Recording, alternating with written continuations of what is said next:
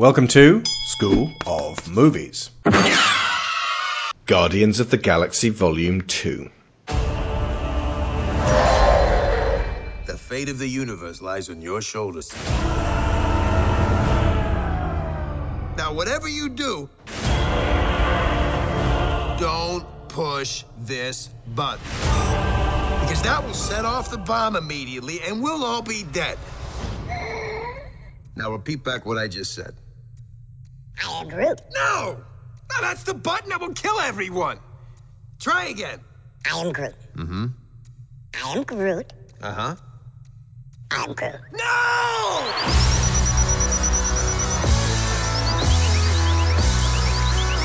Showtime, a-holes.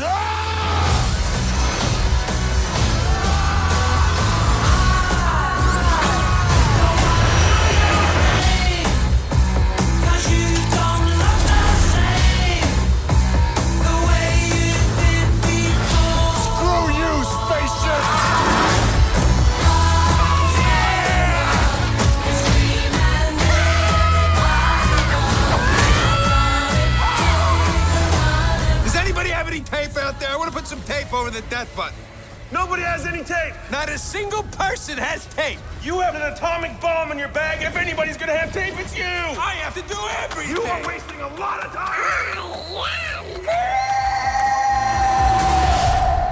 That's a really bad sign.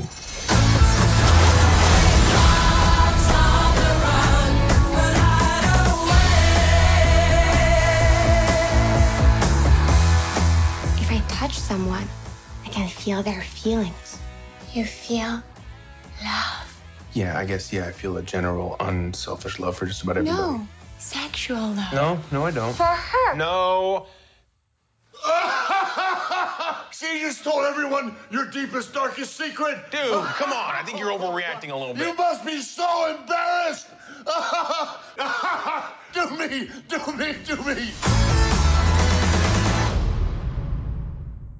We are back with Marvel and a ship full of disreputable pirates. Mr. Joshua Garrity of Kane and Rince, hello. Hello there. Mr. Jerome McIntosh of Gameburst, hello. Good day, sir. And Mr. Brendan Agnew of Synapse.co. Call me Zardu Hasselfrau. I shall. And hello to my co-pilot Sharon Shaw. Hello.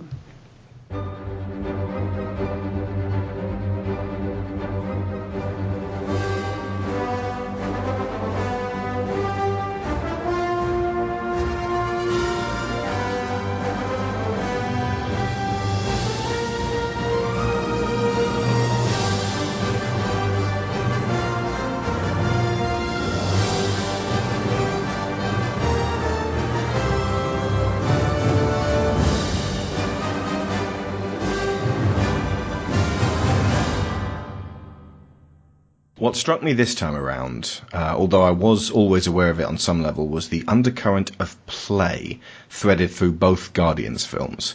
Fighting an army of video game spacecraft controlled by petulant teenagers so there's no needless bloodshed is just one brilliant little touch that exemplifies this.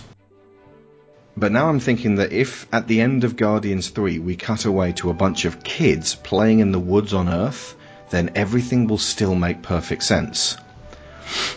See, there's this one kid, Peter, who's working through a lot of issues of paternal loss this time around, and that's kind of dominated their games to the point where the group had to split up and do separate roleplay sessions in different areas. Peter has been upsetting Gloria, who is having difficulty understanding her burgeoning feelings because of her strict upbringing. She's also been forced to play with her sister Nicola, causing them to end up fighting, first verbally and then physically. This time around, Jack, who doesn't understand most of their jokes, has made an awkward friend of the shy new girl at school, Mian, who has never played like this before. Rocky, who pushes everyone else away and keeps being rude, has been spending time with Peter's gruff stepfather. They even let Bobby Gregg play with them, even though he's way too little, mainly to preserve the memory of his big brother, Grant, who died last year, and had the kindest heart of all of them, bravely and selflessly defending them from a humorless bully named Rowan, whom they all ended up having to take down together. That's what Guardians feels like to me. Kids playing.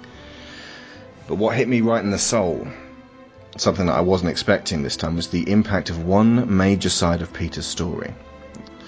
See, looking for something all of his life and finding out that he had had it all along. That's the core of the movie. We've seen this concept play out many times in the past. In fact, I was going to make a sarcastic tweet drawing parallels with Kung Fu Panda 3, in which the cuddly, enthusiastic, funny guy has to choose between two father figures warring for his affections. The one played by a man who became widely known because of violent adult television, and the other played by the one who was in Big Trouble in Little China. But that was a joke made by someone who hadn't seen what a monster ego turned out to be, or how redemptive Yondu's journey's end would be.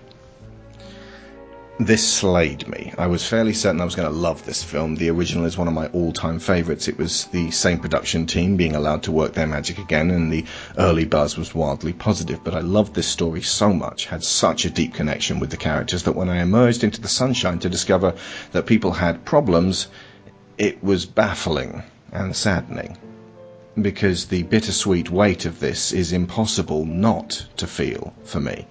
From Mr. Blue Sky onwards, I was just incredibly happy to be back with these guys, and as the credits rolled, I was already thinking about how long it was going to be until we get to hang out together outside of a support appearance in the already stuffed to the gills Avengers Infinity duology. Guardians 3 hasn't even been announced yet, although its existence is assured. The strengths of this film lie with the amount of time that Gunn and company allow you to just kick back and spend with the Guardians in compromising situations that bring their weaknesses and misgivings to the surface. I deeply appreciated the more leisurely pace, the lack of prerogative to prevent a universe-ending cataclysm, something economically afforded to just one section to explain and then deal with. They have to be the Guardians of the Galaxy after all. But here's the big one. Looking for something and finding that you've had it all along isn't new. As I said, the fact that he's looking for his father is a nice way of exemplifying multiple generations who have not had that sense of stability of a man that they can depend on. I myself have historically had trouble there. But I haven't been looking for a father so much as I've been looking for a teacher. When I was in my teens, I was looking for a Morpheus. Soon after that, a Gandalf, also a Dumbledore, a sage. I want someone who believes in me to take me under their wing, change my perspective, smack me up sharply, shake out my bad habits, send me out into the world again having learned a valuable lesson. That's what I'm searching for, an older authority figure who recognizes what I can do is potentially valuable to the world and wants to help me to do what I do, only better. I've waited, and I've searched, and I've adopted a few who might fit this bill, and I've always found myself disappointed as they lost interest and faded away. Until the point where I reached the conclusion that this Gandalf is not going to appear, that he was inside me all the time, that I've had to teach myself so much over the years in absence of a teacher that it's my prerogative to help others, to believe in them, to take them under my wing, to change their perspective, to smack them up sharply, to shake out their bad habits, to send them out into the world having learned a valuable lesson. At least that's how I felt going into Guardians 2. But the reason this rocketed to the top of my Marvel movies favourites, and thus my favourite films of all time list, was the realisation that I did, in fact, meet my Gandalf many years ago, and he stayed with me. Or rather, she did. Because you see, Sharon was the one who came along when I was 19, having had just seen The Matrix. My mind was wide open. She believed in me then, and she altered my perspectives, she broadened my vision, she made me sharpen up my skills and compelled me to work harder than I ever thought I could at what I'm good at. She's been my sage all along, my teacher, and it's so bloody obvious that even my subconscious brain knows it. Last year when I was writing The Princess Thieves, I deliberately gender-flipped the Merlin character, modelling her partly on Granny Weatherwax, who was, in effect, Sharon's Gandalf growing up, and giving her affectations of Sharon. Before I met her, I was rude, obnoxious, bright, lazy, and a teenager through and through. All the best of me today is the direct result of Sharon's guidance, insight, teachings, and faith in my ability. So, as Peter... excuse me, guys. As Peter Quill realised... God, just get through this last paragraph, dude. So as Peter Quill realised that the father he had always yearned to spend time with was someone he had placed in the wrong box his whole life, I realised that Sharon had been occupying the apparently empty sage box for me all of these years, as well as the one marked wife and the one marked best friend. So thank you, Chef. I've been waiting for weeks to say that. Like, that was my thought coming out of Guardians, and I was like, right, now, when can we podcast on it? Because I've really got to be able to get this into words. And thank you to James Gunn and company for smacking me up sharply with this profound realization. All the times that I've cried, keeping all the things I knew inside. It's hard, but it's harder to ignore it. If they were right, I'd agree. But it's them they know, not me. Now there's a way, and I know that I have to go away. I know I have to go. Ay, ay, ay. That's it. That's all. That's my stuff. That's my bit. Okay.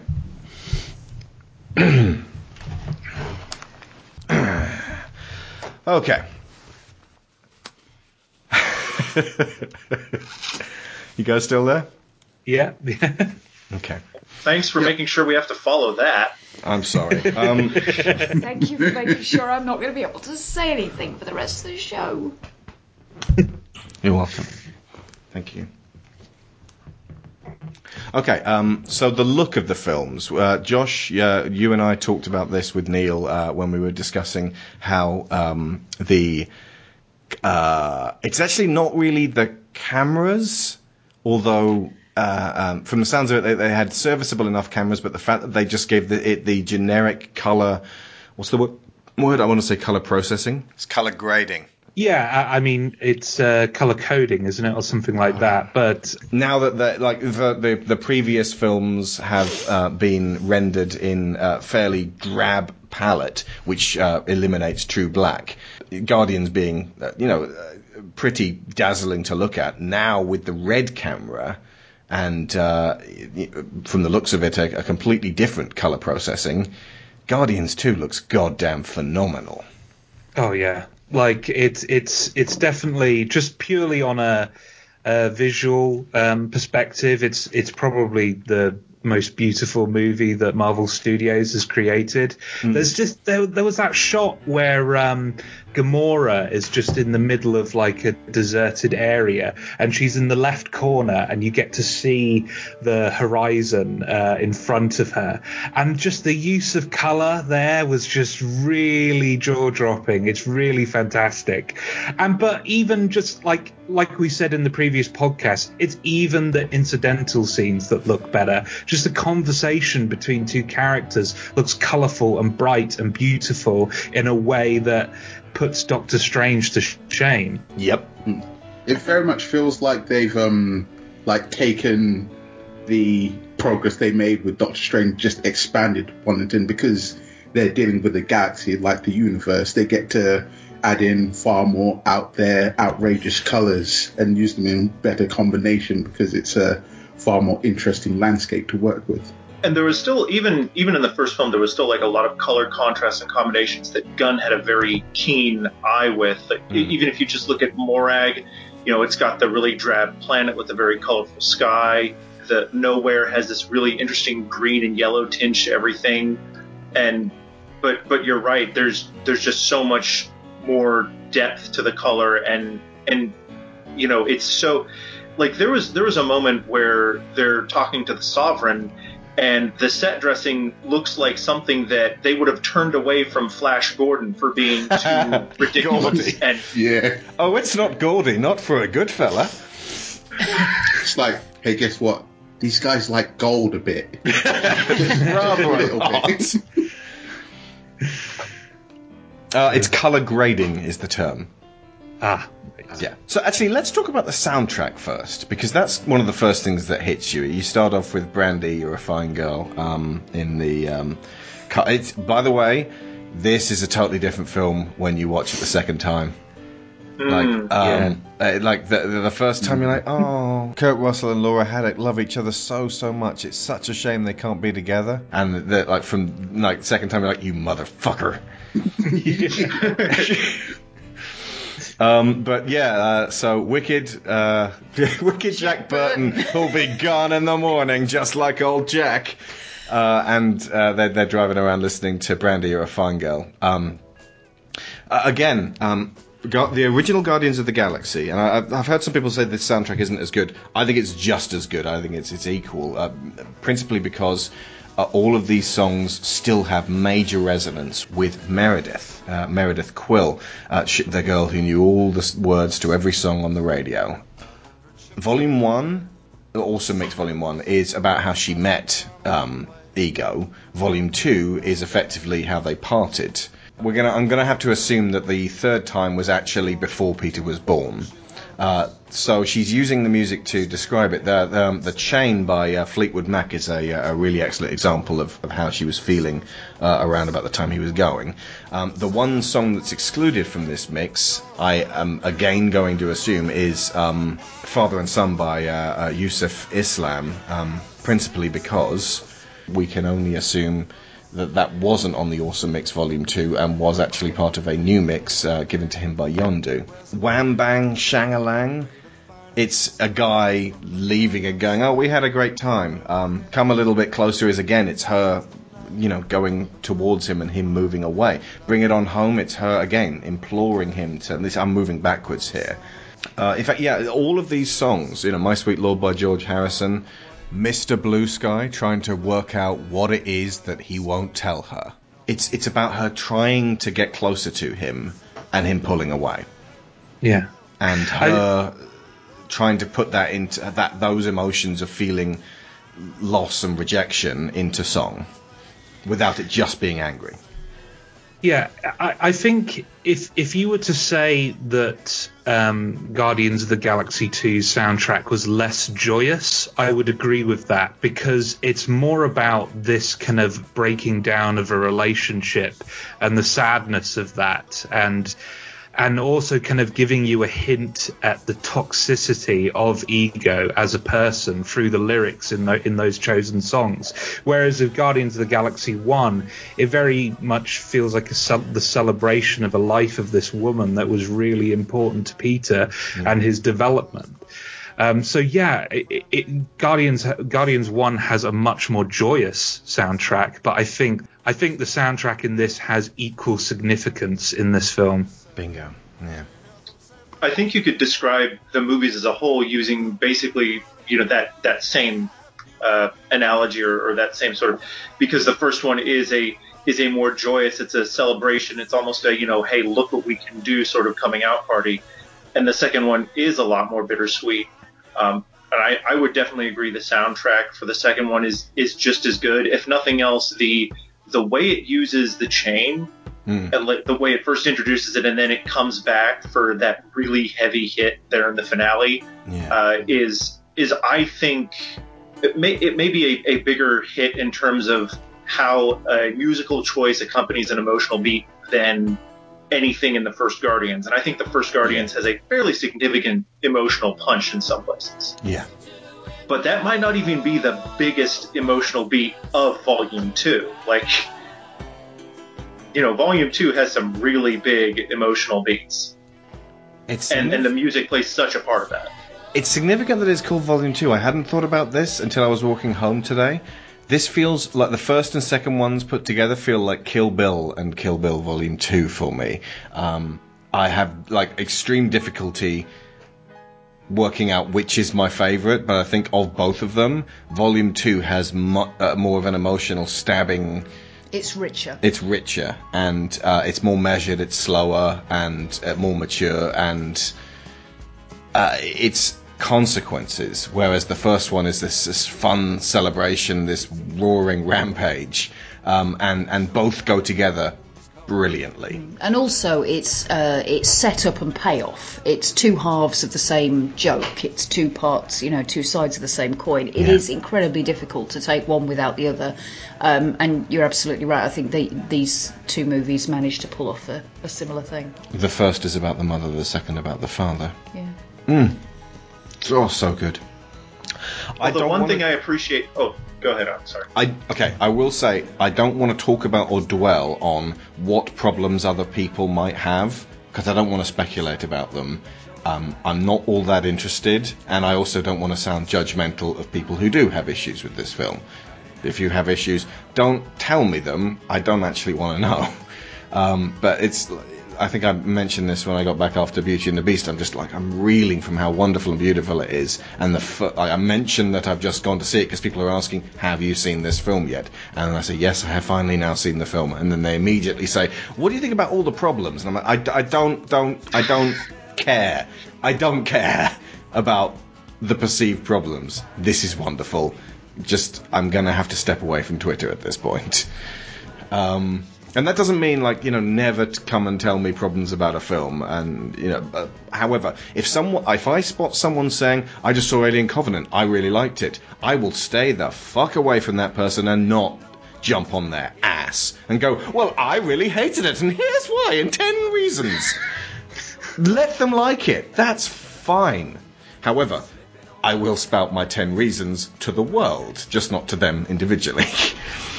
Here, mate, a 10 reasons why the Alien Covenant film ruins the Alien franchise. Sorry, okay, so continue, guys, sorry. Well, to talk about what you were making, the point you made with, whether the first movie is about the mother and the second is about the father, it's a very obvious sort of beat that they both hammer home. One of the things I liked is that Volume 2, it is about his father and his surrogate father, but it's also, there's such a huge moment in there that's about him reaffirming the relationship with his mother and how that's always been one of the most important things. Like, he spends this whole movie, looking for his dad and trying to figure out if, was my dad David Hasselhoff the whole time? And but there's that big moment where everything turns on the reveal about his mother and why his mother died. Yeah. Significantly, that moment, the entire not the entire audience, but there was an audible "oh" in the cinema when we saw it for the first screening. That may just have been me. Then you said it pretty loud because it sounded like several people. Some guy just started out, motherfucker. Real fucking indignant. Yeah. Yeah, no, that beat plays. Yeah, because people love Meredith, and it's really easy to like Kurt Russell because he's got just charisma coming out of just all of his facial hair. But I expected you to go, say it ain't so, Kurt. Well, I kind of had a feeling they dropped the hints about whether Ego's really on the level kind of early on, and so you're just kind of waiting.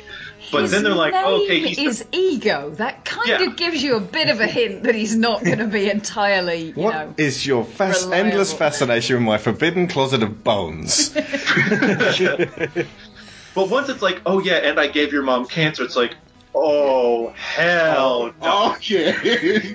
But the way That's he a Will says Smith level reaction. The way he says that, proves how far he is from humanity. Because no sane person would say that. Yeah. That they would, you would have to beat that out of them for them to actually register as a person. Yeah. No one just says it in a kind of, Peter. I was going to say, it's way. not even so much the fact that there's the expectation that Peter will instantly understand that he had his reasons and forgive him. It's that he honestly doesn't see that it's that big a deal. It's just such a casual thing to him that he can drop it into the conversation without it really meaning anything. That's the gut punch, that it is meaningless to him. And that this relationship was something that clearly, absolutely, for want of a better term, consumed Meredith. But it's classic hero's journey as well. The defeat of the father is a significant stage that Peter never got in part one. Yeah. Although actually he does manage to hoodwink his own father figure with the switcheroo with the troll doll. Yes. So there's kind of a repeat of that. Yeah. But then you're nesting stories in stories, aren't you? Side note. While Guardians 2 is definitely different the second time around, now that you've seen it, go back to Guardians 1. You will notice layer upon layer of detail that you hadn't spotted before, simply because it gives you new perspective on the characters. I do like the fact that they weren't mugs going into this. They were just like, this sounds a bit too good to be true. And they had serious misgivings, like, canny people do. They weren't just blundering into this too good to be true, clearly haunted house like people in a horror movie. And Gamora's, just flat. If he's lying and if he's evil, well, kill him. It's just really reassuring. How good is that in terms of calling your shot? Because there's so many times where the story tells you what it's gonna do. Yeah. It's kind of like an Edgar Wright bit where, even if you go back and look at Volume 1, Gunn knew a lot of what he was doing in Volume 2. They straight up tell you in Volume 1, boy, it's a good thing we didn't drop him off. Yeah, that guy was a jackass. Yeah. It was right there the whole time. Yeah. And even when you look at the way that it plays certain moments, the moment of Peter and Ego playing catch, you want to laugh at it the first time you see it because it's just a bit too much. And then you realize, oh, wait, that's because it is utterly false. It is hollow. This isn't real. It is just for show. And Peter feels something, and maybe Ego does feel, but he's not feeling what you're supposed to feel for those reasons you're supposed to feel it. And it's monstrous just hiding under that surface. So you're supposed to feel that there's a sense of that's not right. Yeah. Can we officially add Ego to the good Marvel villains list that we've got on the side here? Yes, so in Guardian, one little thing about that ball game. Sorry, I want you to continue, Josh, but I had to just slip this one in. A little thing I noticed: Ego walks down the steps to allow Peter to throw the ball to him, effectively making his son the bigger man, which is such a touching, sweet, simple little action that makes you like him a little bit more, so it hurts more when he betrays everyone. Okay, continue, Josh, sorry. So, in Guardians of the Galaxy 1, we had a pretty simple villain. Pretty much the standard kind of we've got an Infinity Stone, we've got to introduce it, so let's just have some random bad guy villain that, the Red Skull represents, the leader of the Dark Elves, who I've forgotten the name of because he's that forgettable. Malekith. The Ninth Doctor. Yeah, he's really memorable. He's just a standard bad guy. Whereas with Ego, we've got a character that, ultimately it does come down to kind of a destroy the universe plotline, but it's the reasons behind it are so much more compelling. Like, he is an all-consuming narcissist to the point where not only it's not enough to consider himself to be the best possible person in the whole universe. Like, he's so good, he's so awesome that everyone should be a part of him. Like, everyone should be him. And it's just a fascinating position to have your villain in, and to have that be the father figure of the protagonist, have this what on its surface appears really attractive and charming and something that you think you'd want be this manipulative, abusive, toxic influence, and that be like this character be kind of like a metaphor for all toxic relationships. That Sharon, you retweeted an article that talked about Guardians of the Galaxy 2 being about toxic fatherhood, and I think it's more than that. I think it's about toxic relationships and toxic upbringing and all of that stuff in a larger sense. Like, Ego could easily be the toxic boyfriend, the toxic uncle, what have you. Like, he represents all of that. And having sorry, Alex. Well, I didn't say anything. It's Jerome. Oh, Sharon, sorry. Well, if you think about it, he has been all those things, because he hasn't just done this to Peter. He's lured and deceived a whole, probably hundreds of thousands of other beings, either as just the women he stays with and all of his children. He comes in as if he tries to present himself as the ideal that they've always been searching for, and he just uses that to feed upon their vulnerabilities. I'd like to think he didn't kill every single mother because he didn't have that much trouble leaving them behind. But I'd only like to think that. That's a terrible thought to have. Either way, he killed hundreds of babies. I genuinely think he loved Meredith, which maybe makes it even worse, because I think he would have stayed. I think he's telling the truth. I think he's always telling the truth. He's just not always telling you everything. But I think he would have stayed, and I do think that's why he killed her, and I think that's even worse. I don't think love really comes into it, by the way. I think that's obsession. I think Ego did not feel love because love is unselfish. In the new King Arthur movie, Jude Law stabs somebody he loves and goes, "I love you," and it's like, you keep using that word. I do not think it means what you think it means. Oh, I love you. It's just better if we're both dead. That's love knife territory. Yeah. No, I think the what you've got to bear in mind though is that he is the epitome of the perception of the narcissist. And again, you know, it's there in the name. It's kind of a giveaway. But the idea that a narcissistic personality and the birth of the ego, not in the Freudian sense, but the self and the way a baby first sees the world. It is the center of the universe. As far as Ego is concerned, he is the center of the universe. He is everything. Meredith is the first being that appears to have made him, for even a fraction of a moment, comprehend that something exists outside himself. Now, to somebody who's never had that experience before and has more comprehension than the average few-week-old baby, that's a terrifying revelation, that everything you ever perceived previously was part of you. You extended to everything. If something affected you, it affected the rest of the universe. Anything that touched on the rest of the universe affected you. For her to be a separate being, I think a big part of why he pulled back and effectively rejected her and pushed her away quite so hard was fear. You never get a hint of that in the way his character is explored, and in a way that's as it should be, because the whole perception of this is how it impacts on Peter. This is Peter's story ultimately. But I think if you went into Ego as a being a little bit more, rather than him as this massive multi-planetary entity, then there would be some elements of that in there.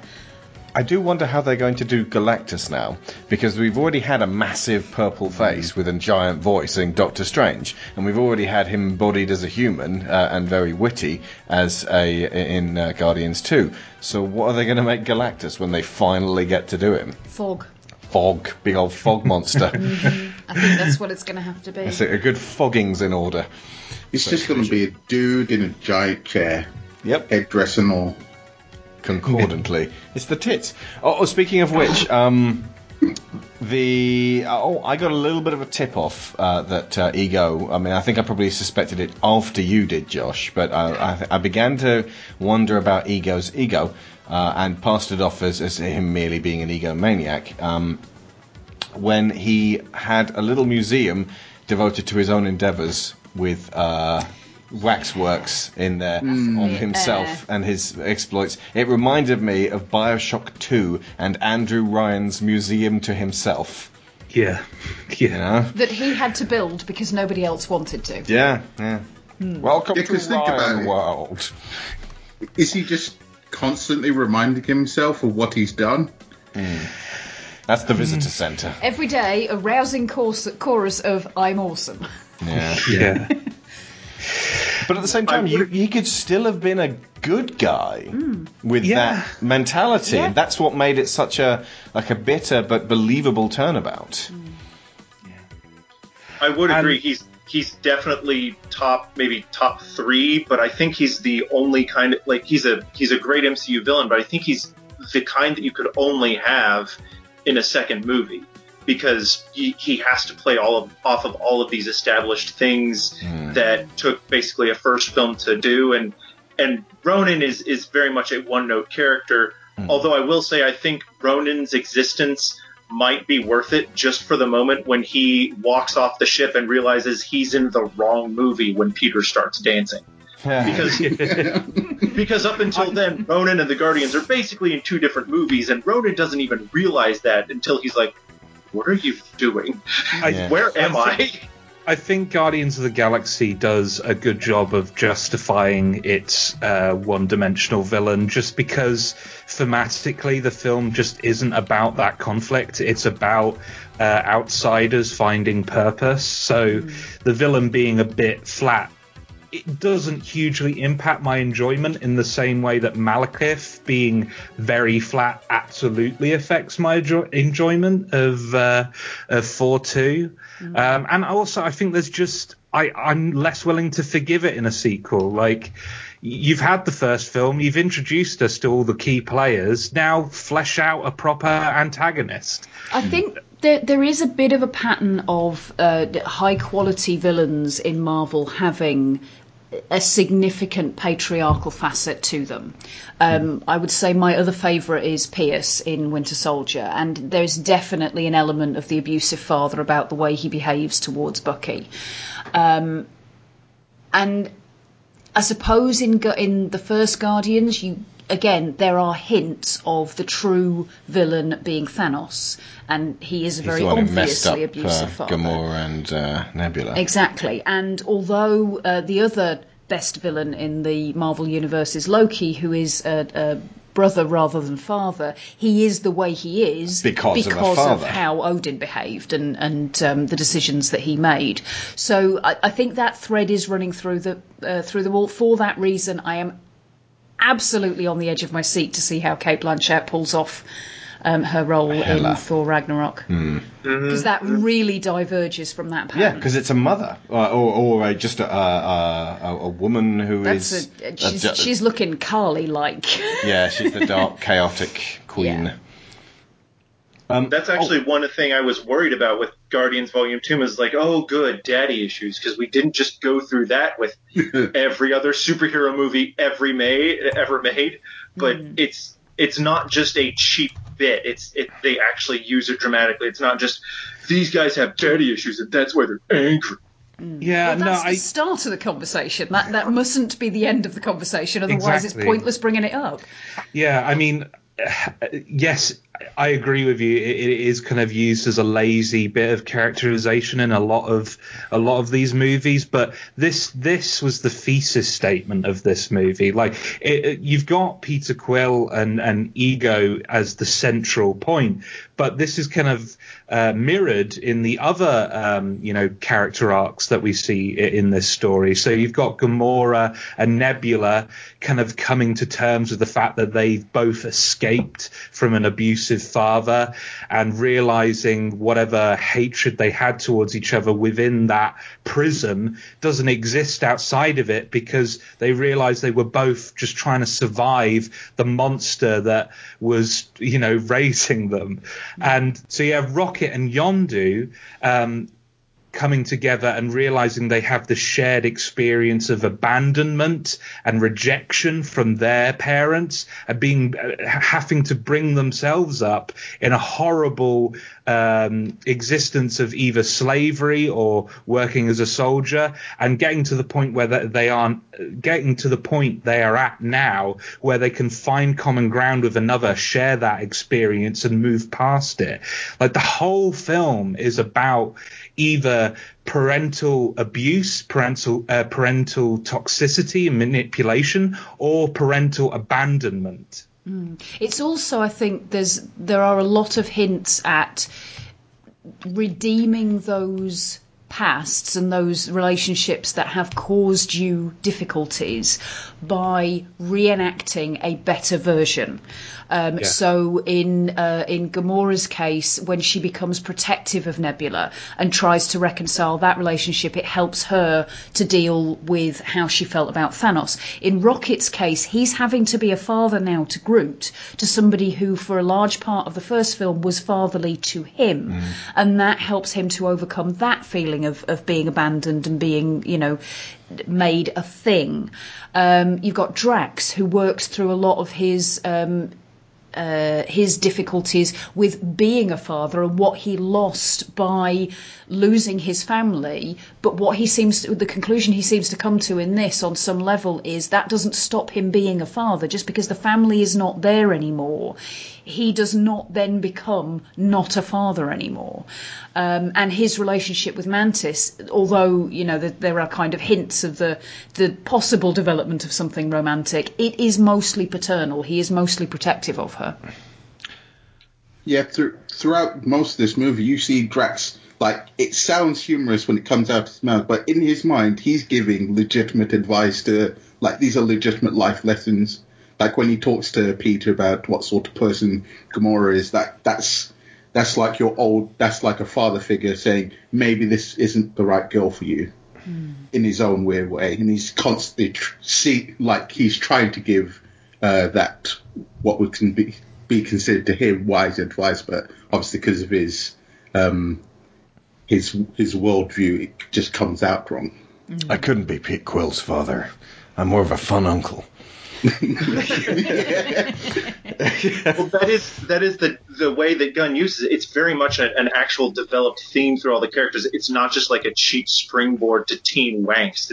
It's an like you said, it's an actual thesis statement.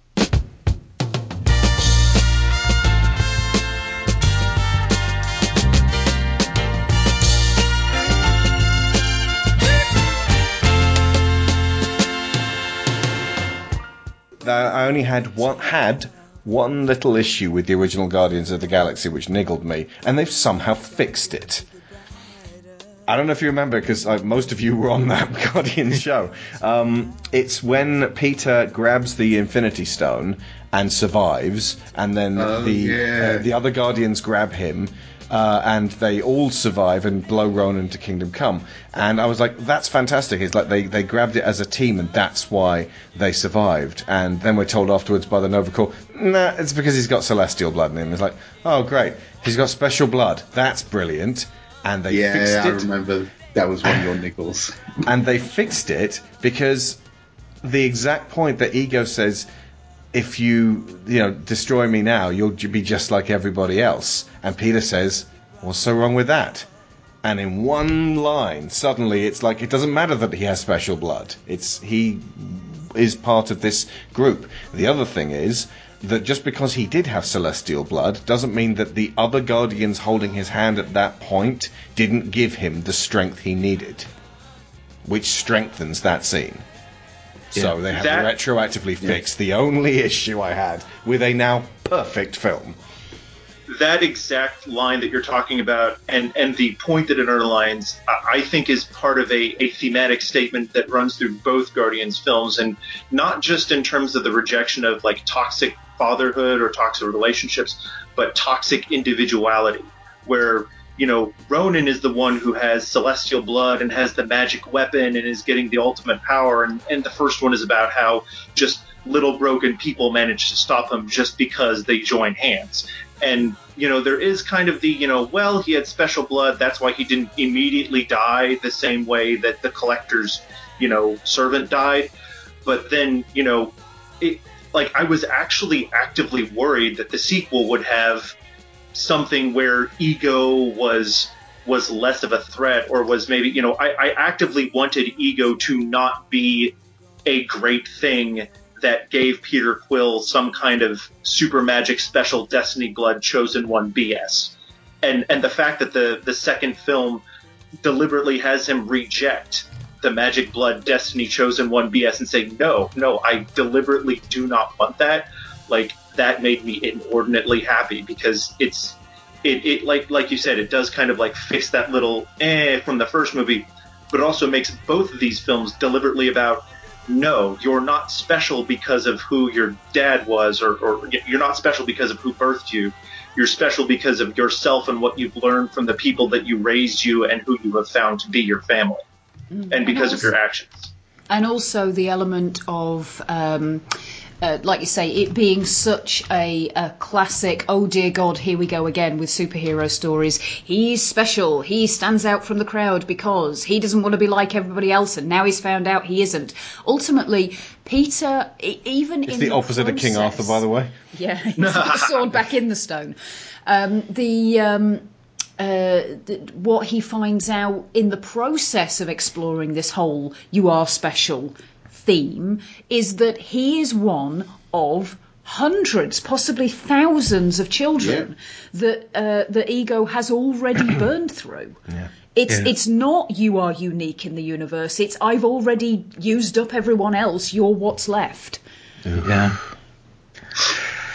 And the other lesson, I think, that's kind of the other side of the coin of the whole abusive relationship discussion is kind of embracing the relationships that are a positive force in your life, and also acknowledging that a positive relationship doesn't mean that person has to be perfect. Like Yondu is a flawed person, but he is a positive force because ultimately he does care about Peter. Like, he cares about his well-being. There's a scene at the end of Guardians of the Galaxy 1 where Peter tricks Yondu and puts a little troll inside the orb instead of the stone, and Yondu smiles because he's like, that's really cool, that's Peter. My boy. The kid knows. I taught him everything he knows. Yeah. And that troll, by the way, was on his funeral pyre. Yeah. Yep. And that's such a positive message to say, look, a positive person is not necessarily a perfect person. Like, if they make you want to be a better person, if they make you feel loved, that's kind of as good as it gets. And that's all anyone could hope for. And yeah, like, Yondu's just a dude, but that's good. I feel like Yondu's story in this is one of my favorites in like the whole of the MCU.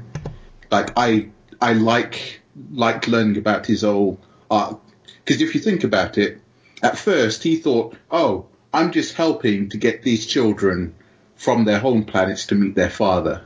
Then he comes to the horrible realization that he's been like aiding this monster, and he's given up everything to do this, and his one, like, throughout the whole years, like, his one redeeming thing in his eyes is what he's done with Peter.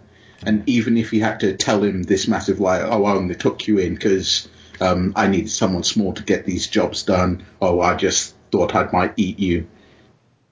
But for him to it was just... funny. For him to... It wasn't funny for me! For him to perpetuate this lie of disinterest to protect Peter in some sense, is like, it was wonderful to have that very end moment for it to all come together and say, he may have been your father, but I was your daddy. Yeah. That bit was rough for me. Like, that moment is where the theater started getting dusty for me, and then there was a funeral, and then the fireworks happened, and then, like, I was just sitting there with tears streaming down my face for just like the last 10 minutes of the movie. I mean, I do have a gripe, actually, and it's not what you think it's going to be, but my gripe with both Guardians movies is it's a little bit creepy that James Gunn keeps, like, following me around and putting details about my life in his movies. Like, it's a little bit odd because, like, I saw the first one 3 months after we lost Mav's mom, and we had no idea that the Meredith stuff was coming. So we were like, what is going on? And then with this one, it was like, yay, I've been a dad for a whole month. Oh, crap. This entire movie is about giving all of yourself to be a good dad. Oh, geez. You thought that commotion by your trash cans was a trash panda. It turned out it was James Gunn taking notes. It really was. He's ridiculous. James, knock it off. Quit it, James. You better not put anything like Brendan's life in Guardians 3. Or mine. In fact, back off mine too. There you go. Another interesting trivia from that scene is when Peter's crying. What's his name? I've forgotten the actor's name. Michael Rooker? No, Peter. Chris Pratt. Chris Pratt. Yes, Chris Pratt. Like that was not fake, because recently Chris Pratt had lost his father, and that whole scene like hit him so hard that he was literally like very little that was acting. And I mean, I think about him and Yondu are like in a harness, like in a green screen, like quite a surreal situation, and they're actually sort of worried it would take a while to get that emotion through, but the fact that it hit him so hard that it just came through completely genuine. Supposedly, like back when they were first talking about Chris Pratt reading the script for the movie, before they'd even started filming, apparently he'd wept just reading it. So I kind of, it must have been very raw for him. Yeah. The emotional impact of this one over the first one is what makes it puts it at the very top of my list. It's the reason that the emotional impact of Civil War puts it above Winter Soldier, which is again incredibly tight, just superb movie making, but just that wham from not just one or two characters as in Winter Soldier and Original Guardians, but all the characters go through so much. It feels ironically, it feels smaller scale despite the fact that they destroy a planet, but at the same time more epic in terms of the journeys they go on. You know?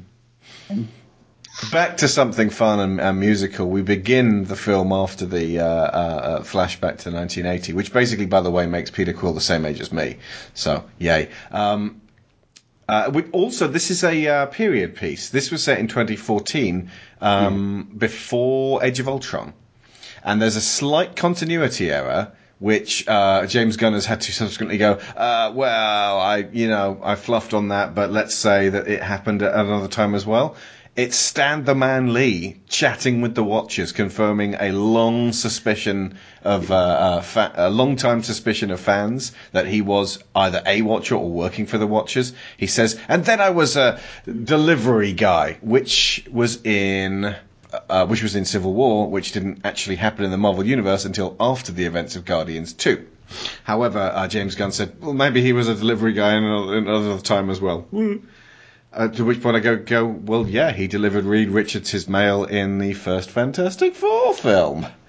Oh. But originally it was going to be a quote about, and then I worked in a strip club, which is a reference to Deadpool. Oh, that's great.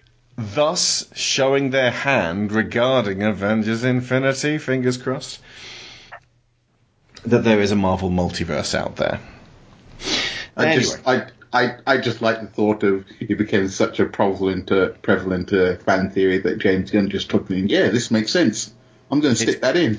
I love it. That's law now. I especially love the fact that they really did do the Watchers. That's totally Uatu there, just looking balefully at Stan the Man. Stanley Watcher informant. Yeah. I'd like to think that he's just a Watcher who's taken this one particular form. Or just as like they're the like reporter guy, or just like, maybe he's just on the payroll, but he is actually being sent to all these different times and places. What I will say though is let's have a little bit of a musical break, because I want people to be thinking about, because we've just had a lot of heavy stuff. Let's have a little think about Baby Groot as we listen to Mr. Blue Sky.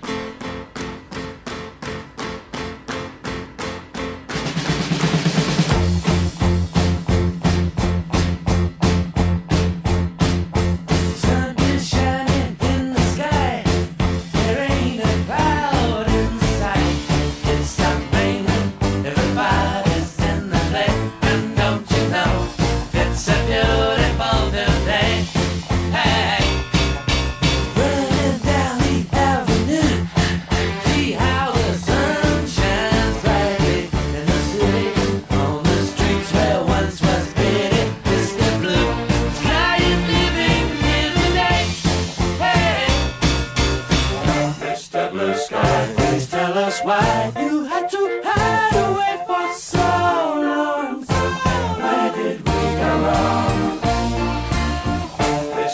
sky, please tell us why you had to hide away for so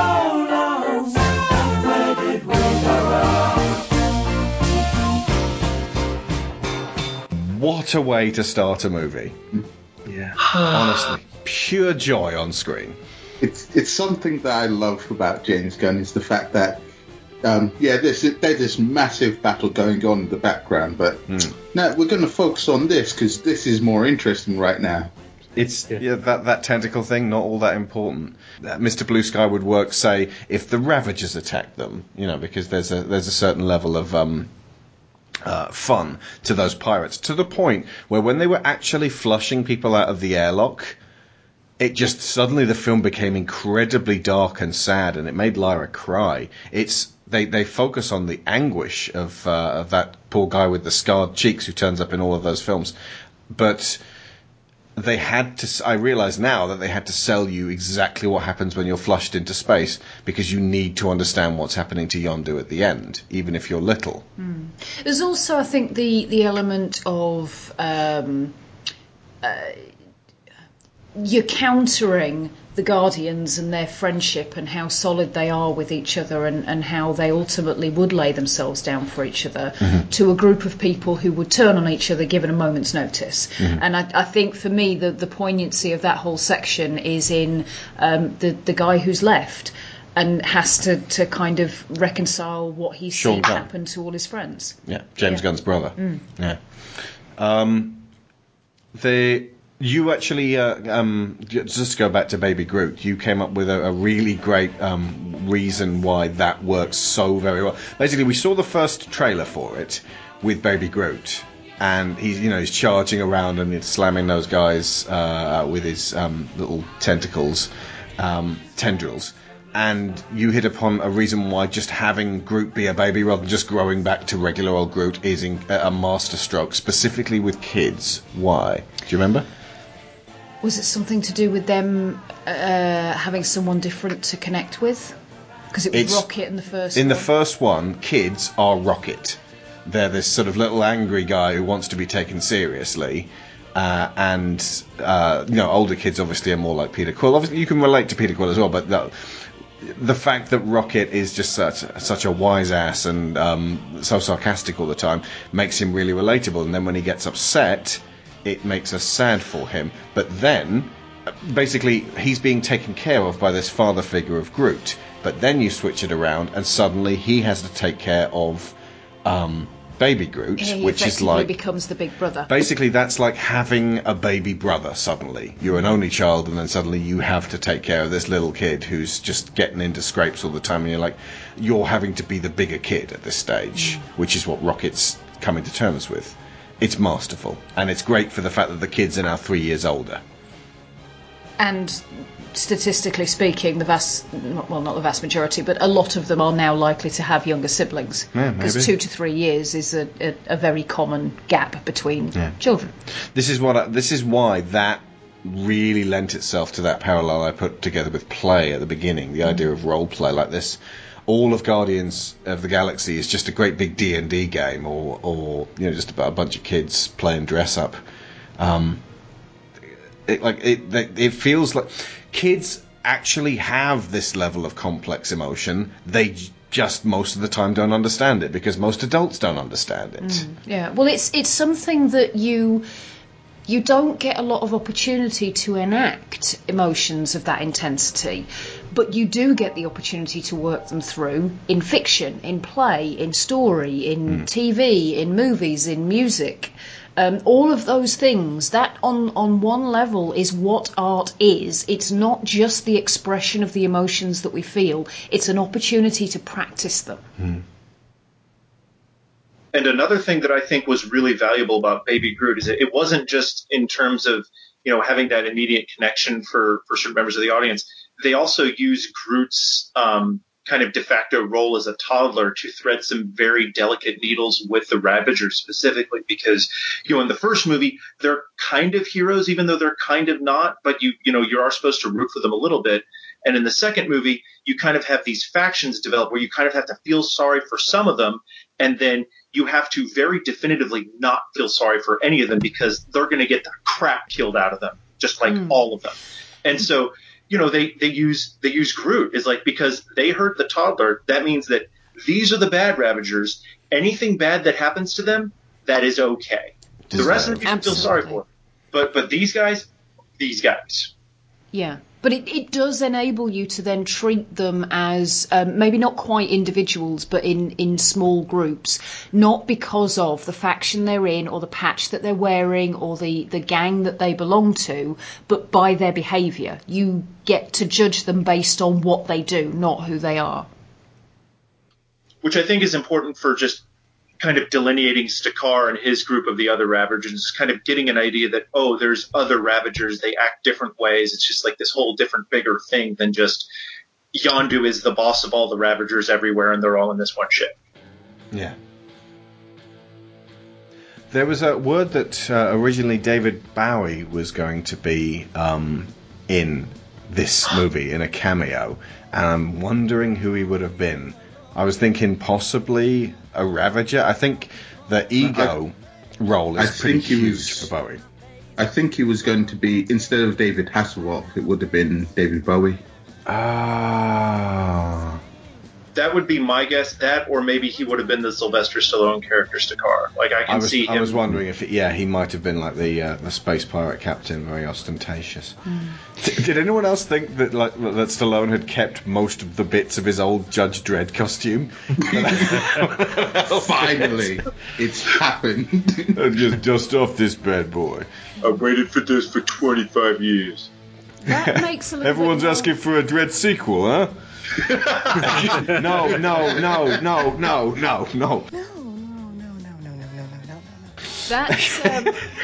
That role for Bowie does make a little bit more sense to me, because he seems like the kind of person that Meredith might tie Ego up with and think of him as being like that, especially the Starman element, but not necessarily Peter, envisioning him as a father.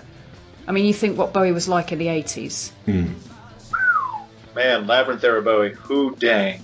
Yeah. I want my dad to be someone who's going to steal me in the night and stick me in an Escher painting. He did other things in the 80s.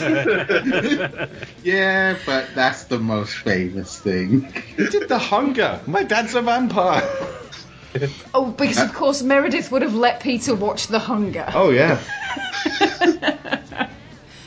Anyway. One thing I do want to say about Groot is essentially him being this size, you get to it really hammers home his actual personality. Because remember, he was like doing these sort of things before he just seemed like a big friendly giant sort of character, but he's actually got quite a infantile mind when you look at it. Yeah, the grin when he just kills all those Sakarans, like that very childish. Like him walking over and just drinking from a fountain as if it's nothing, then blatantly denying it like a child would. Yeah. Like now he has a body that matches up with his personality, and it just sort of brings out sort of those key aspects. It also reinforces the idea of his selflessness and his compassion, because those are also qualities that you might not think, but little children have a lot of the time, and it can be very very intense because they see a very pure form of it, and sometimes it's only momentary, but it can be there. He is actually he is a different version of the character. It's almost like Groot when he was a child. Like it's worked in. He's Benjamin Buttoned, but he doesn't have that breadth of wisdom that he did. Like that. It feels like calm that as the older Groot is. He's actually quite violent and pushy and aggressive and swears as well. So, and then obviously when he's a teenager, I am Groot, like because he has tree hormones. What? I think it's depending on how much people expect from him. Like now, like because he's small and not so much help, like nobody's expecting much from him, so he's just free to do whatever he wants. Yeah. He's adorable. It's that opening is one of my absolute favourites of all time for any film. Honestly, it's wonderful. It actually ever so slightly outstrips Come and Get Your Love from the beginning of the first Guardians. Only slightly, though. And very last little thing, because I enjoyed the little joke, his thing about hats. Yeah. Sometimes you just can't tell someone has a weird head or a hat. So I suppose that's hard for a plant creature. That's really why you don't like hats?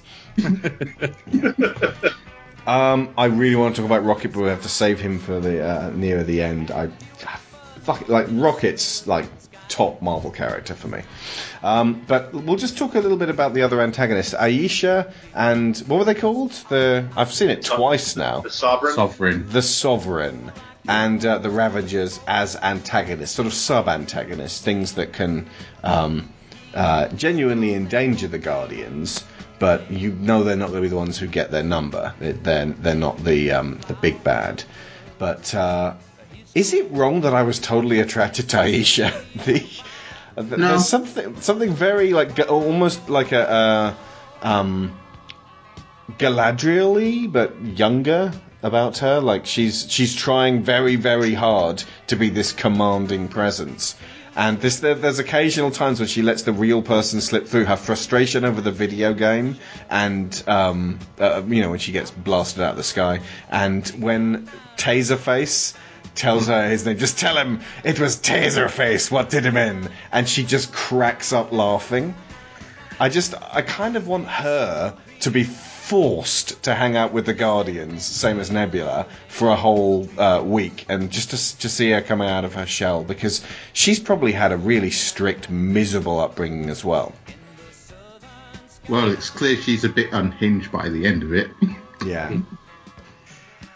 It was great to see that not only do we have a great central villain in the form of Ego, that even the kind of lesser villains were fascinating in their own way, and fascinating doesn't need to be thematically rich. Sometimes it can just be they're really funny and we like seeing them on screen, and that's kind of how and that's kind of how I feel about the Sovereign and Taserface. That as little screen time as they get, they make a really good impression. They do have an impact on the enjoyment of this film in a way that Ronan definitely didn't.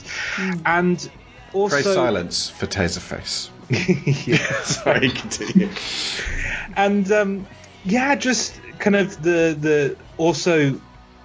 I love the design of the Sovereign. We joked before, like, they love their gold, don't they? But the costume design is really fantastic. Like, I love that, like, attention to detail on her dress and the different hairstyles she has every time she comes on screen, and just like the concept of the drone ships is such a funny concept, and a great use of sound design in that scene, the really arcade noises.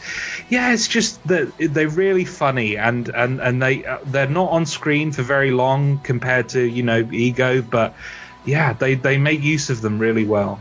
I like how they commit to their thing, like the fact that they brought out, like, not even a mechanical self-unfurling one, but hand unfurling carpet all the way from wherever their ship was to stand in front of Yondu.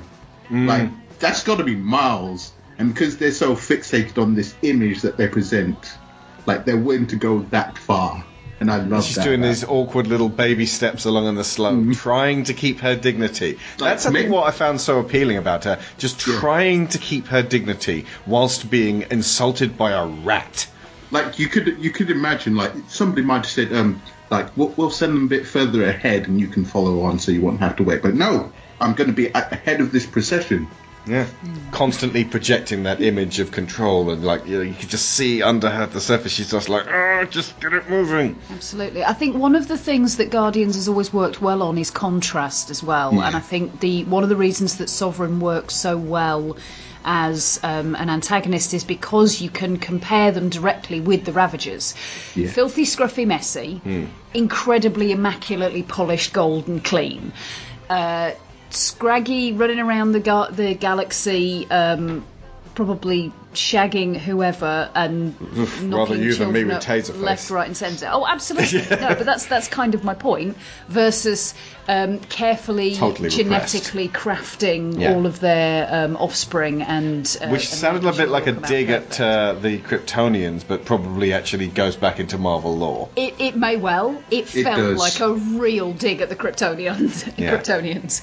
The Sovereign are a legitimate race that are supposedly like genetically perfect, as they call it. The irony of like at the end when they've completely lost and you get the little Adam Warlock flash there, and she's just sort of sat there like, oh, we got beaten. Marvel going into space, the cosmic stuff they do is more human than even the human stuff they do. Mm-hmm. It's weird, but like it just feels like the way that James Gunn directs it, and like from the looks of it, Thor Ragnarok as well. Just these sort of like, because if you get Taika Waititi, that is a very human direction. So well, he's really a master at it. So it's almost like their cosmic stuff will be 62 times more realistic and relatable than Bryan Singer's trying to be real as hell X-Men. Or even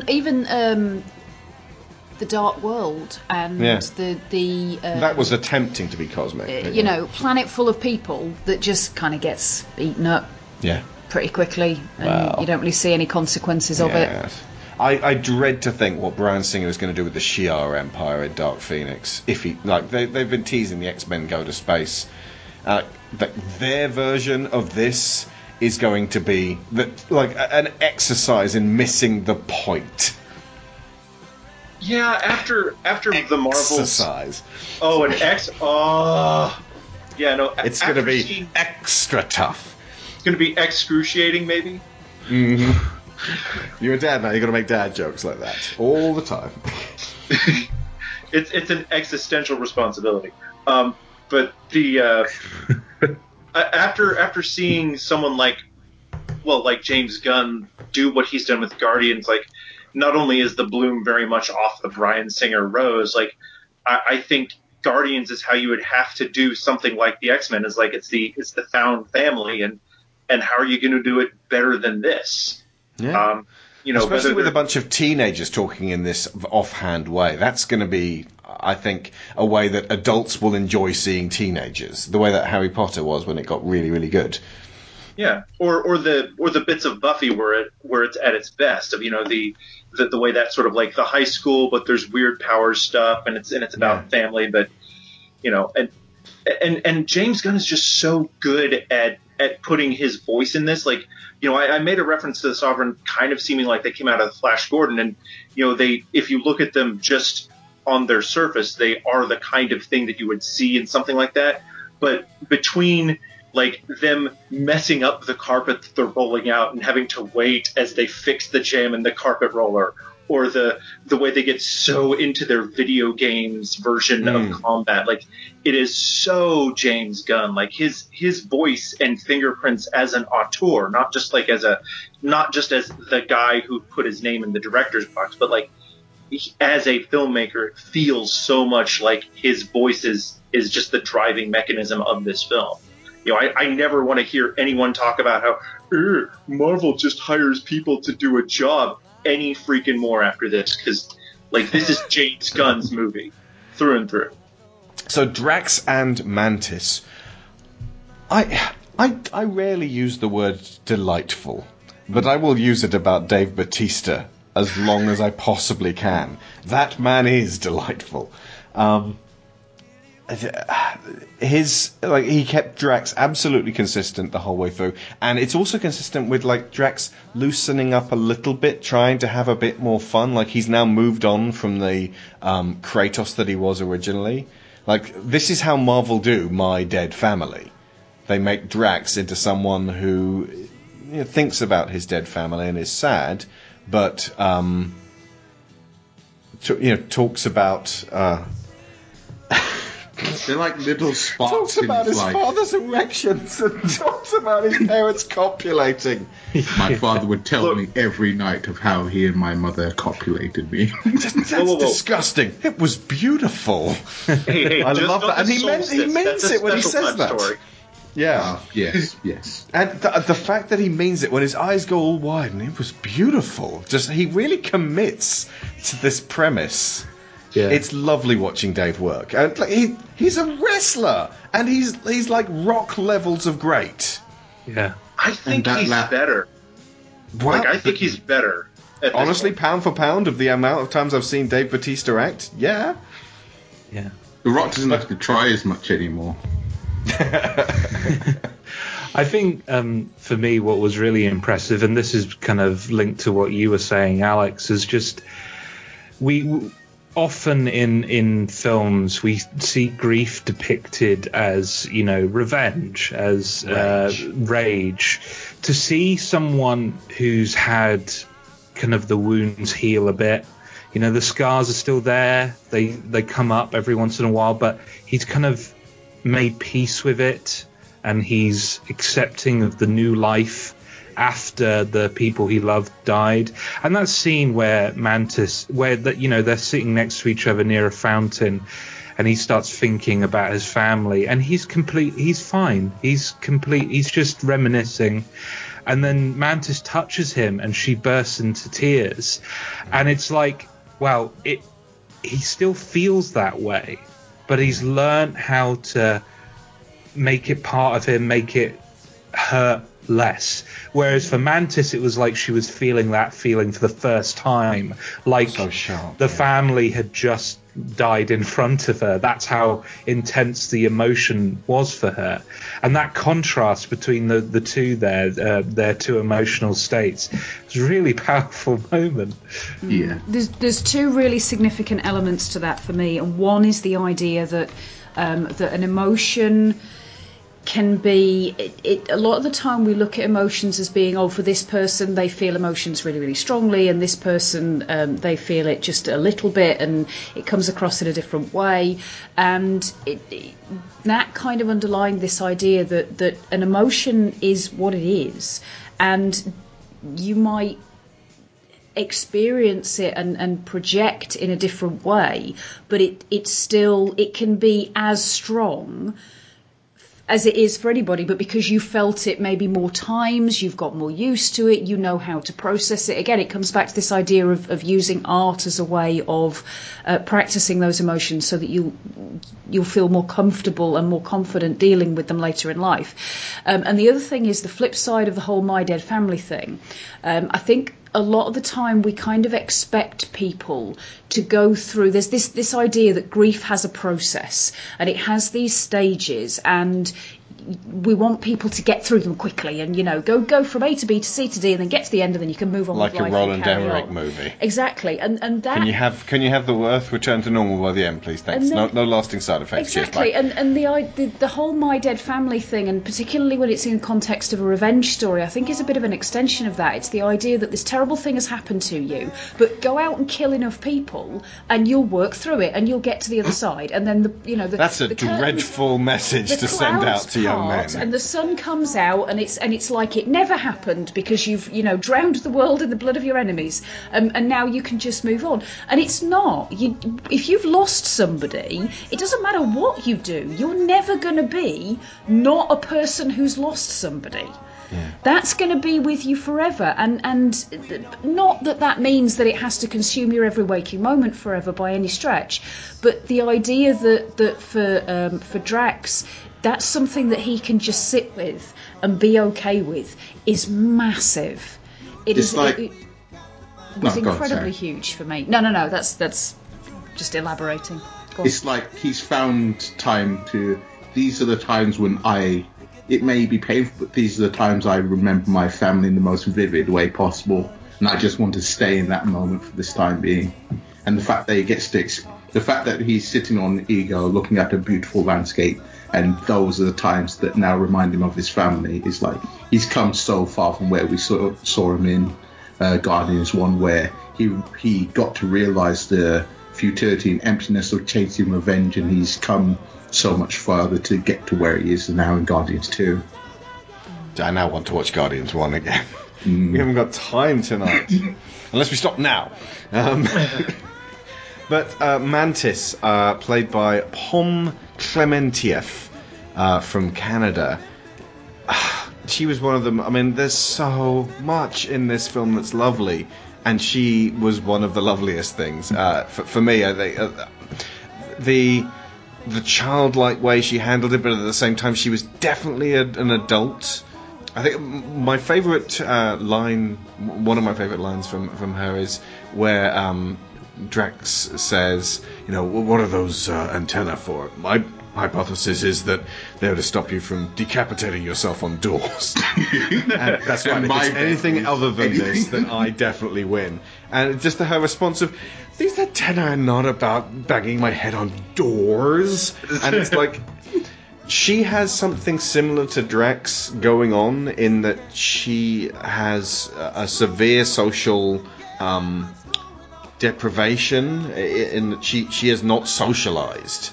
It may not necessarily be something biological for her. She could acclimatize herself, or it may be something that is actually a natural part of her, that she will always have difficulty being fully socially calm because of her abilities. I took it as an element of her having this incredibly sheltered life. And the fact that the only being she's ever really had a lot of contact with is Ego. She's Ego homeschooled. does not, exactly. Ego does not feel emotion in a normal way.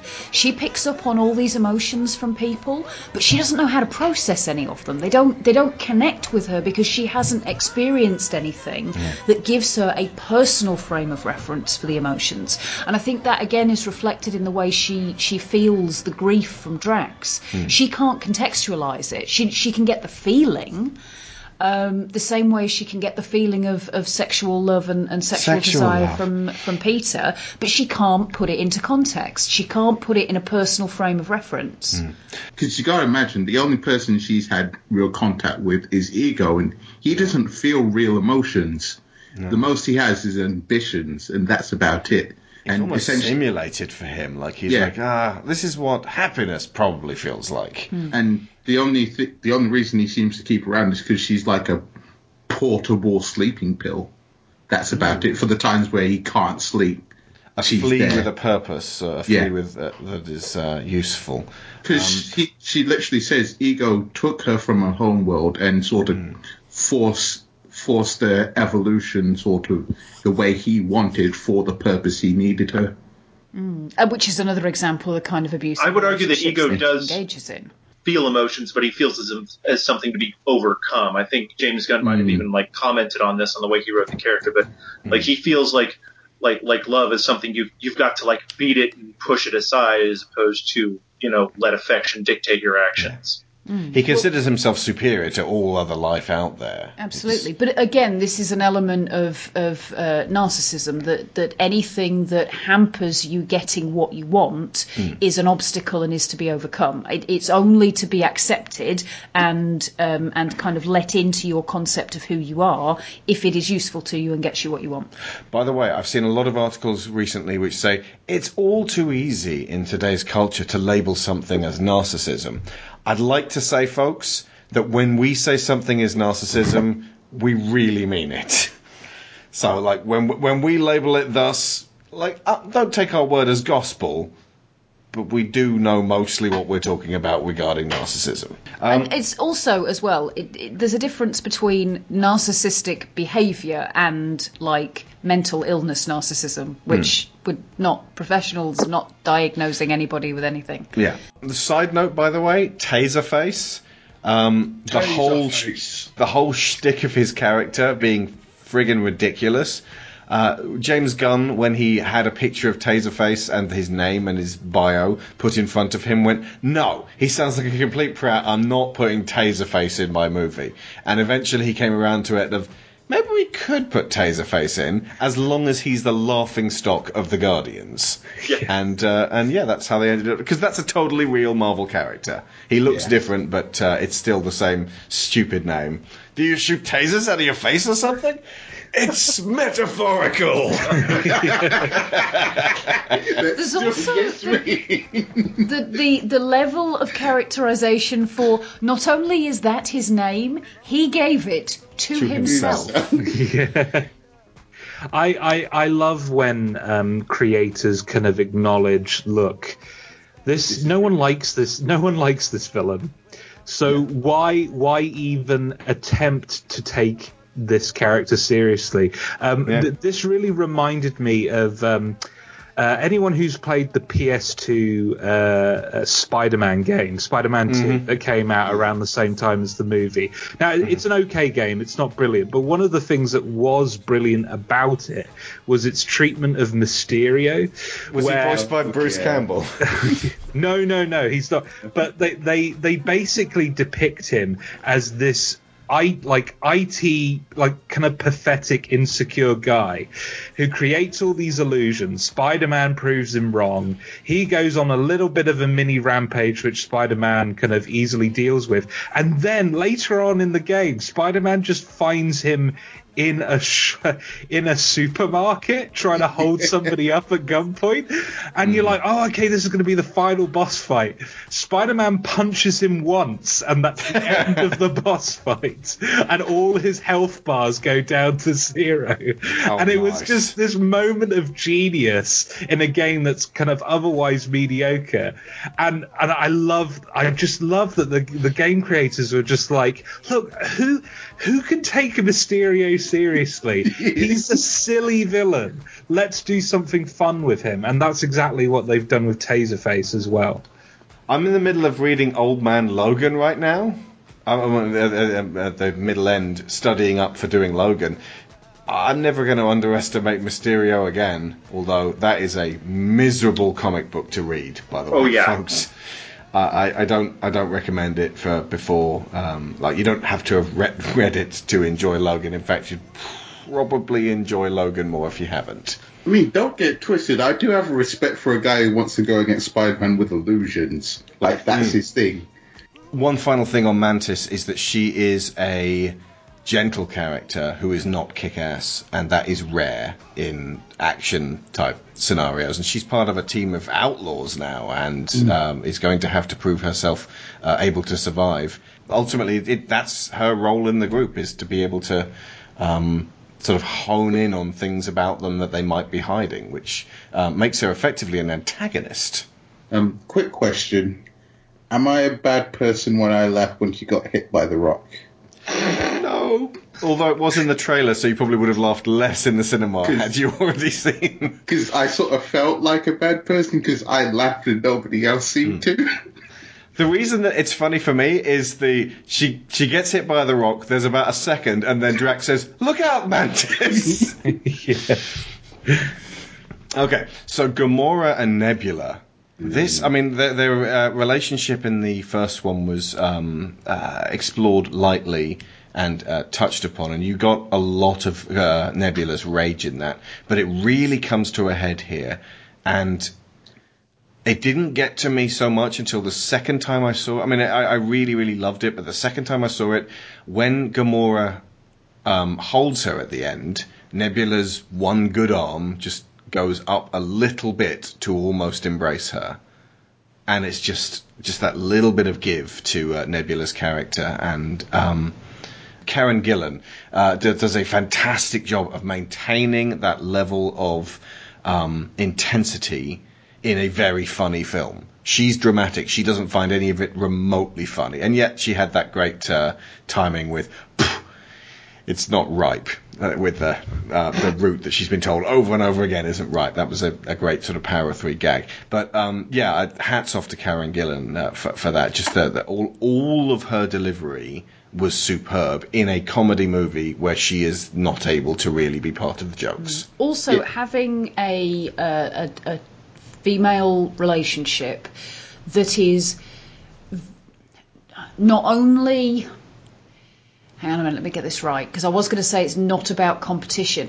It is about competition. Their relationship is based on competitiveness, but it explicitly pulls that to the surface and explores why that doesn't have to be the case anymore. Their relationship exists within the wreckage of competition. Yeah. It very much felt like, you know how after they fought and Gamora saved her and pulled her out, like, it felt as if those moments constantly happened over the years, but whenever they get to the point where they might have reconciled and formed a bond, Thanos would step in and take something away from Nebula, thus feeding that resentment, because that's what he wanted out of them.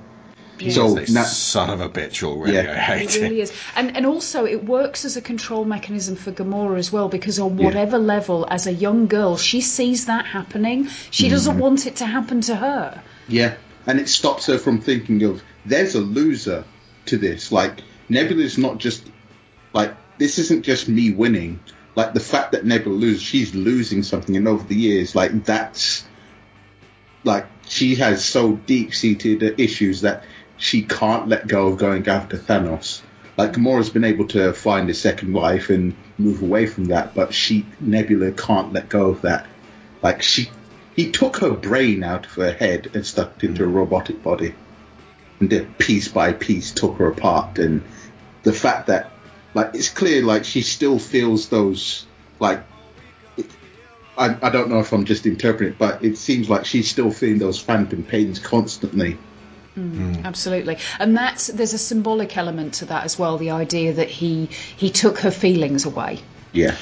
She can't cry. I watched her very carefully. She looks like she's trying to at the end, but her eyes cannot produce water in that way. Yeah. And that is one of the very significant side effects of an abusive upbringing, is that your ability to feel and express emotions in a genuine way is impaired, because you get punished for feeling certain things or expressing certain emotions, and if that happens when you're young enough, you learn not to. Yeah, Thanos is a dick. Amen. He may, however, be a fascinating dick, and hopefully we can add him to the top end Marvel antagonists when he finally turns up next year. Quick little Dick is our Little Richard cover band. Quick little sort of tangenty sort of thing. Like, do you remember when Ego touches Peter's, like, where his third eye is, and he can say he can see eternity? Yeah. I'm sort of hoping he's seeing, like, you know how Marvel has the physical, like, personification of eternity, like the being? Yeah. I'm hoping that is actually the case, and Thanos is actually obsessed with the physical personification of death. And I hope she gets to play into it. I had heard that it was going to be Hela, Cate Blanchett's character in Ragnarok. I'm fine with either, frankly. Yeah. I could see Hela being a manifestation of that we can see without our third eye. Yeah. That makes sense. Also, the fact that that's I'm assuming a deliberate mirror of the opening of Doctor Strange's third eye as well. That he gets his mind expanded so that he can see everything, and Peter gets his expanded so that he can see specifically what Ego wants him to see. And finally, Rocket and Yondu. Now, it feels actually like, in terms of development, Peter goes through a huge thing in this film, but Rocket is the last shot of the movie. Yeah. Rocket looking at Yondu's funeral and crying. And the last time Rocket cried was when Groot died. Rocket's crying for himself at this point. Yondu really got to him with that "you're me." Like, one of the biggest things I like about Rocket is the fact that when he's so blatantly being an asshole, it just hammers home, like you can definitely see, like, the undercurrent of what he's feeling. Like, when he's arguing with She Peter. called me rodent! Like, you can tell the reason why he lashes out a lot of times, because, like, he's actually been hurt by what Peter said at those points. And throughout the whole series, like, he's been in so much denial that he's hidden it from himself, and Yondu just breaks him out of that delusion and throws it back in his face. Like, this is, you don't want to end up where I've been.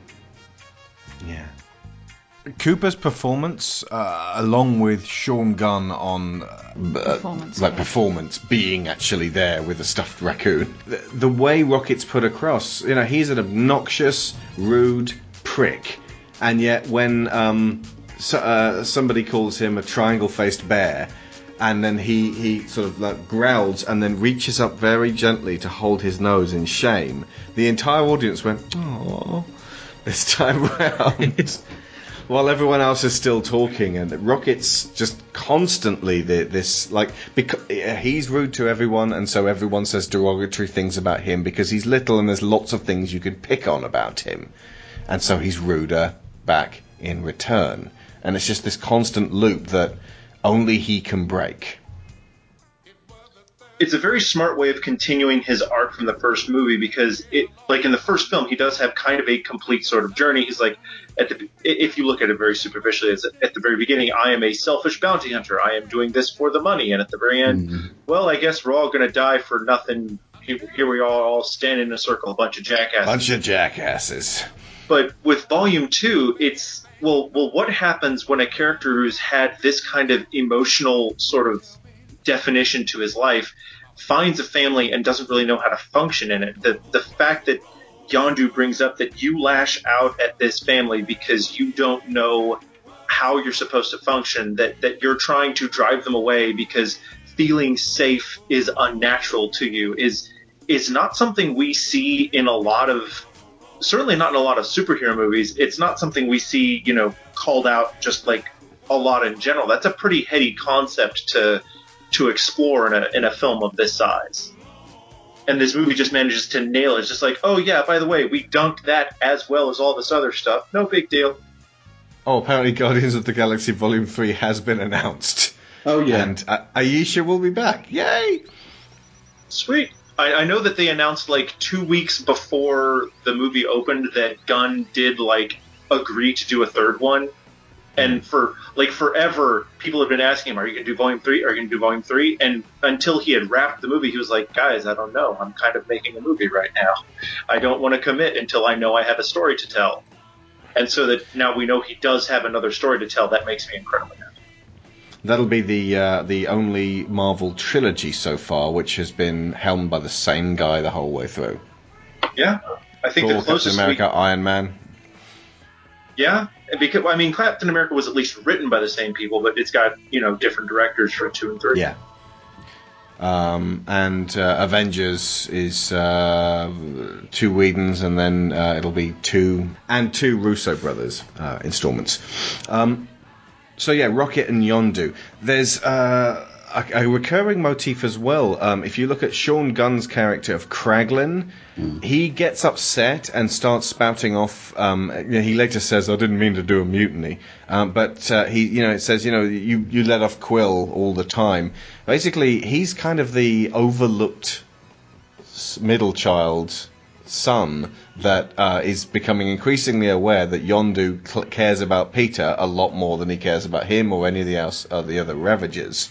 And Rocket has the same reaction when Peter goes off with Ego, the planet. He just sort of he's repairing the ship and hiding all of his actual feelings behind a sort of a gruff demeanor. But basically, they're a family. It's the closest thing Rocket's ever had to a family before, and he likes it. And he's got something to lose for the first time. Yeah, and Peter's going off to do God knows what, and he wonders whether Peter will be back, and whether the whole family is now broken off because of this tiny 1-inch man, or whatever they just flew past. So yeah, ultimately, this is Rocket's movie in that he realizes that the thing he got that last movie, he might lose, and also that even if he gets to keep it, he's being such a prick, he might in fact push everyone away anyway. Kind of like a Malcolm Reynolds in Serenity.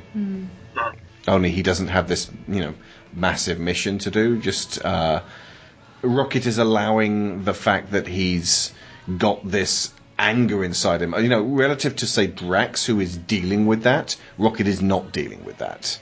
And that resentment is eating him up. And his interaction with Yondu in this sets him on the right path. And that tear at the end is, I believe, a glimmer of a realization of that. Yeah, because he realized that Yondu, even how terrible he seemed to be all the time, he didn't push the people who truly mattered to him, he didn't push them away. The fact that they came back for his funeral, that's what made Rocket cry, is the fact that even with all the terrible things you can do, there are still people who will come back for you. Yeah. Yeah, I think there's an element of externalizing those feelings as well in the difference between how they manage, because although it seems that Drax deals with a lot of his stuff internally, by virtue of the fact that he is communicating on some level with his family, that lets him give those emotions form and give voice to them. And Rocket doesn't really get that opportunity. He talks to Groot in the first one, but Groot doesn't really seem to... He doesn't get all the full concept. No, and it's almost like Groot can feel big emotions.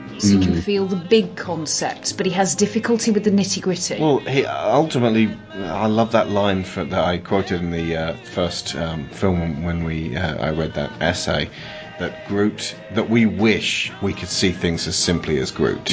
Yeah, but to be able to actually, give words to that, the complexity of what he feels, he needs Yondu. He needs to be able to share that with somebody who's felt the same thing. Yeah. And it wouldn't work with Mantis because, as I said before, she wouldn't be able to contextualise it properly.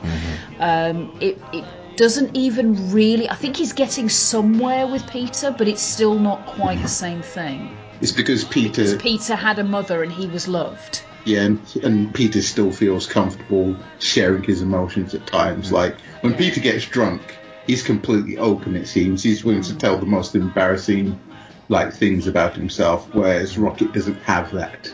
Quite the opposite, in fact. When Rocket gets drunk in the first one, he gets super angry and defensive and nearly kills someone. There's no point where he's open. They're also like bickering brothers. There's there's kind of a Ben Grimm, Johnny Storm thing going on between them, like the way that Marvel would do it. Quill, to make it through that, you'd have to be the greatest pilot in the universe. Lucky for us, I am. What are you doing? I've been flying this rig since I was 10 years old. Later on tonight, you're going to be laying down. There's going to be something squishy in your pillowcase. And it's going to be because I put a turd in there. You put your turd in my bed, I shave you. Oh, it won't be my turd. It'll be Drax's. I have famously huge turds.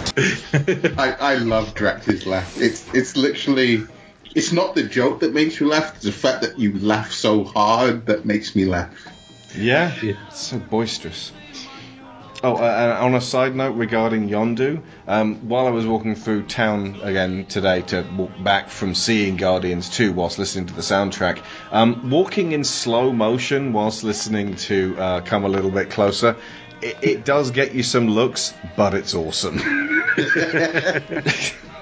How do you know this, Alex? You can hide the fact that you're walking in slow motion. You just have to slowly look to the side as you look, as you walk past, and sort of. See, when I do it, I just put a bit of extra swagger in my step. So that's why I'm walking a bit slower. You want to try walking up that hill in exact pace with Way Down We Go. Oh yeah, of course, yeah. That is a power walking song, I have to say. I gotta say, Rooker does have a swagger. Like he's got such a and he's just really great in this in general. I always like seeing him as a character actor because he always seems like he's connecting to the material and finding fun, even that's outside what's written on the page for the character. But in terms of what he has to do with Yondu, with making a character that's really done some bad shit, making him still have that, like, be worthy of the absolution that's given to him at the very end. That is impressive, especially since for most of the movie he's playing off of the CGI raccoon and the CGI baby Groot. I mean, that is he's got some chops in this movie. Yeah. I love the fact that it's so unconcerned with the overall plot because they've only got 2 or 3 movements to make. So that whole sequence where Groot keeps bringing them the wrong thing, like in a lesser comedy, that's like da da da da da, and then they're running the joke into the ground. In another action movie, they're just making a few funny jokes before they finally move on to the action sequence. This is what everyone wants to see. But in this, it's just this kind of, again, you're hanging out with these characters and you're just spending time witnessing their frustrations. Well, parts of that as well it's not just the humour of what's happening, and in most films that's what it would be. It would be, isn't it hilarious, he keeps coming back with the wrong thing. But the point of this scene is not that. It's how long will Yondu's patience hold out? It's how patient and calm can Rocket remain trying to explain it to him again. It's characterization for them. I like the fact that when he first explains it, you have that brief moment of tension of, how's he going to get through all those people to get what he wants? And turns out he has no problem moving around and bringing giant, massive things. It's just the fact that he doesn't understand. Absolutely. That's a desk. My favourite. I was just about to say that. It's my favourite. Just the that's a desk. No further lines necessary. And then the best punchline to that scene is the fact that there's a dramatic beat with Kraglin that caps it off. Yeah. Yeah. Absolutely. Because everybody has to deal with him, cope with him, cater for his weaknesses, small stature, his needs, his vulnerability, Baby Groot, especially when he's being childlike, makes this even more of a family. He cements them as a family. But I actually heard the resultant then musical action sequence with the whistling arrow described as almost heartwarming, which it is. It's visually amazing, but it's retribution. It's retribution, and you're just so pleased that order has been restored at this point. It just feels right. And this film is going to stay at the very, very top of my list for a very, very long time. It almost edges out Civil War. I think I'd have to probably watch them both in conjunction. And really, I think it just depends on my mood as to which one I'm probably going to prefer. That's exactly what I said when we came out of the cinema. It felt wonderful, but I was kind of going, I wonder if that's because I'm just in that frame of mind at this particular point. They're just intense bittersweetness. Yeah. So that's the wonderful thing about Marvel. As Marvel's a wonderful thing. It gives They have a movie for every mood. They have a movie for almost every mood, apart from just blind anger. I did just want to pick up on just a few things that really, of course, I really loved. The fact that throughout a whole Ego Peter fight there's the big thing about trying to take over the world, but the thing they keep saying over and over is, you killed my mom. That's the core. Like, the fact that he doesn't have this point where he talks about, he immediately starts shooting him as soon as he finds out that he killed his mom. And like, his final line is to him, you killed my mom and you broke my Walkman. Yeah. Which, again, was heartbreaking, but mainly because of what it symbolised, the last vestiges of her. You killed my mom and you took away the last remnant of her from me. Yeah. There was supposedly going to be like a big long speech that he had that James Gunn wrote, and either on the day or something, they were like, let's just do these 2 lines. And no, that's perfect. Just do that instead. Yeah. It's very succinct. And because Peter is as much a lover and appreciator of music as Meredith was, and he spread that out to everybody he's met. Like, it's expanded to all of his friends, to Yondu, to the Ravagers. It's become a core. Like, everybody he's touched, he's passed along like this love of music. Gamora is a dancer now. Yeah. Just don't tell anyone. Although, actually, there is when he gets the Zune, which all the kids are listening to, which I love that line. he's told her it has 300 songs on it, and he goes 300 songs, and that should possibly have just been corrected to 300 Earth songs, because otherwise that presupposes that either they don't have the technology to put 300 files of about the length of a song onto a memory stick with a headphone jack, like a iPod Shuffle, in space with spaceships, or, and this is even more terrifying, Earth is the only place in the galaxy where they've got music. Which is, of course, not the case, because where the Ravagers are on vacation, there's some music there.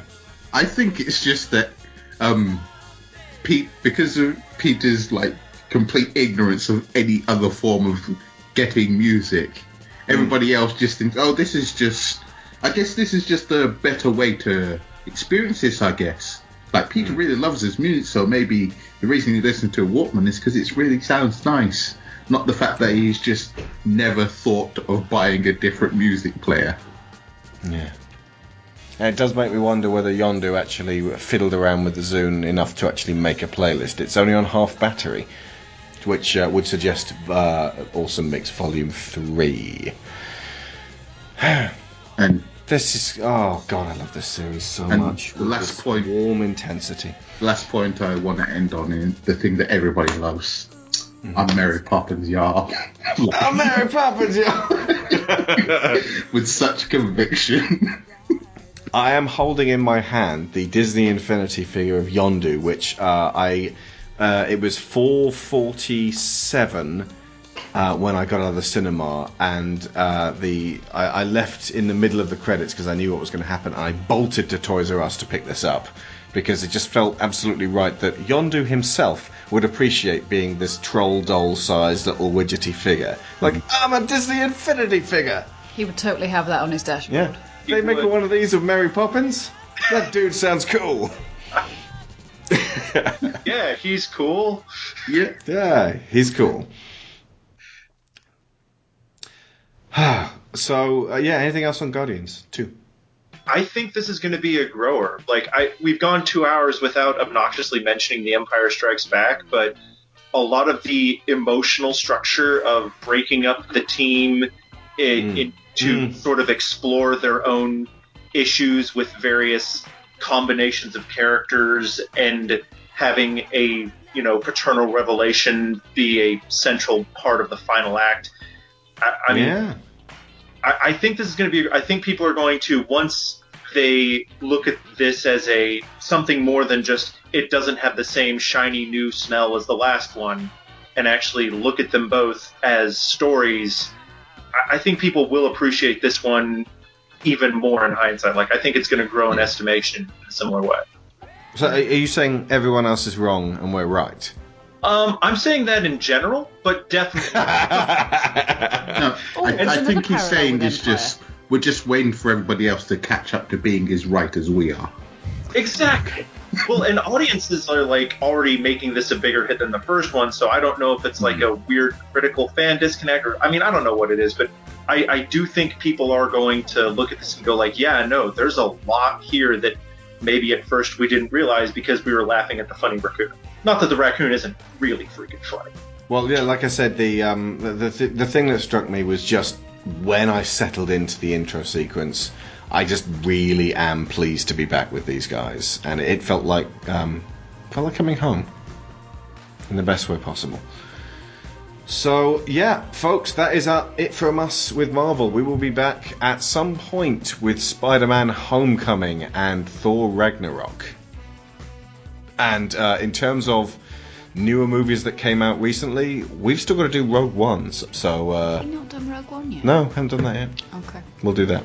Well, what should we leave them on? Father and Son? Father and Son. Is that too much of a cheap trick?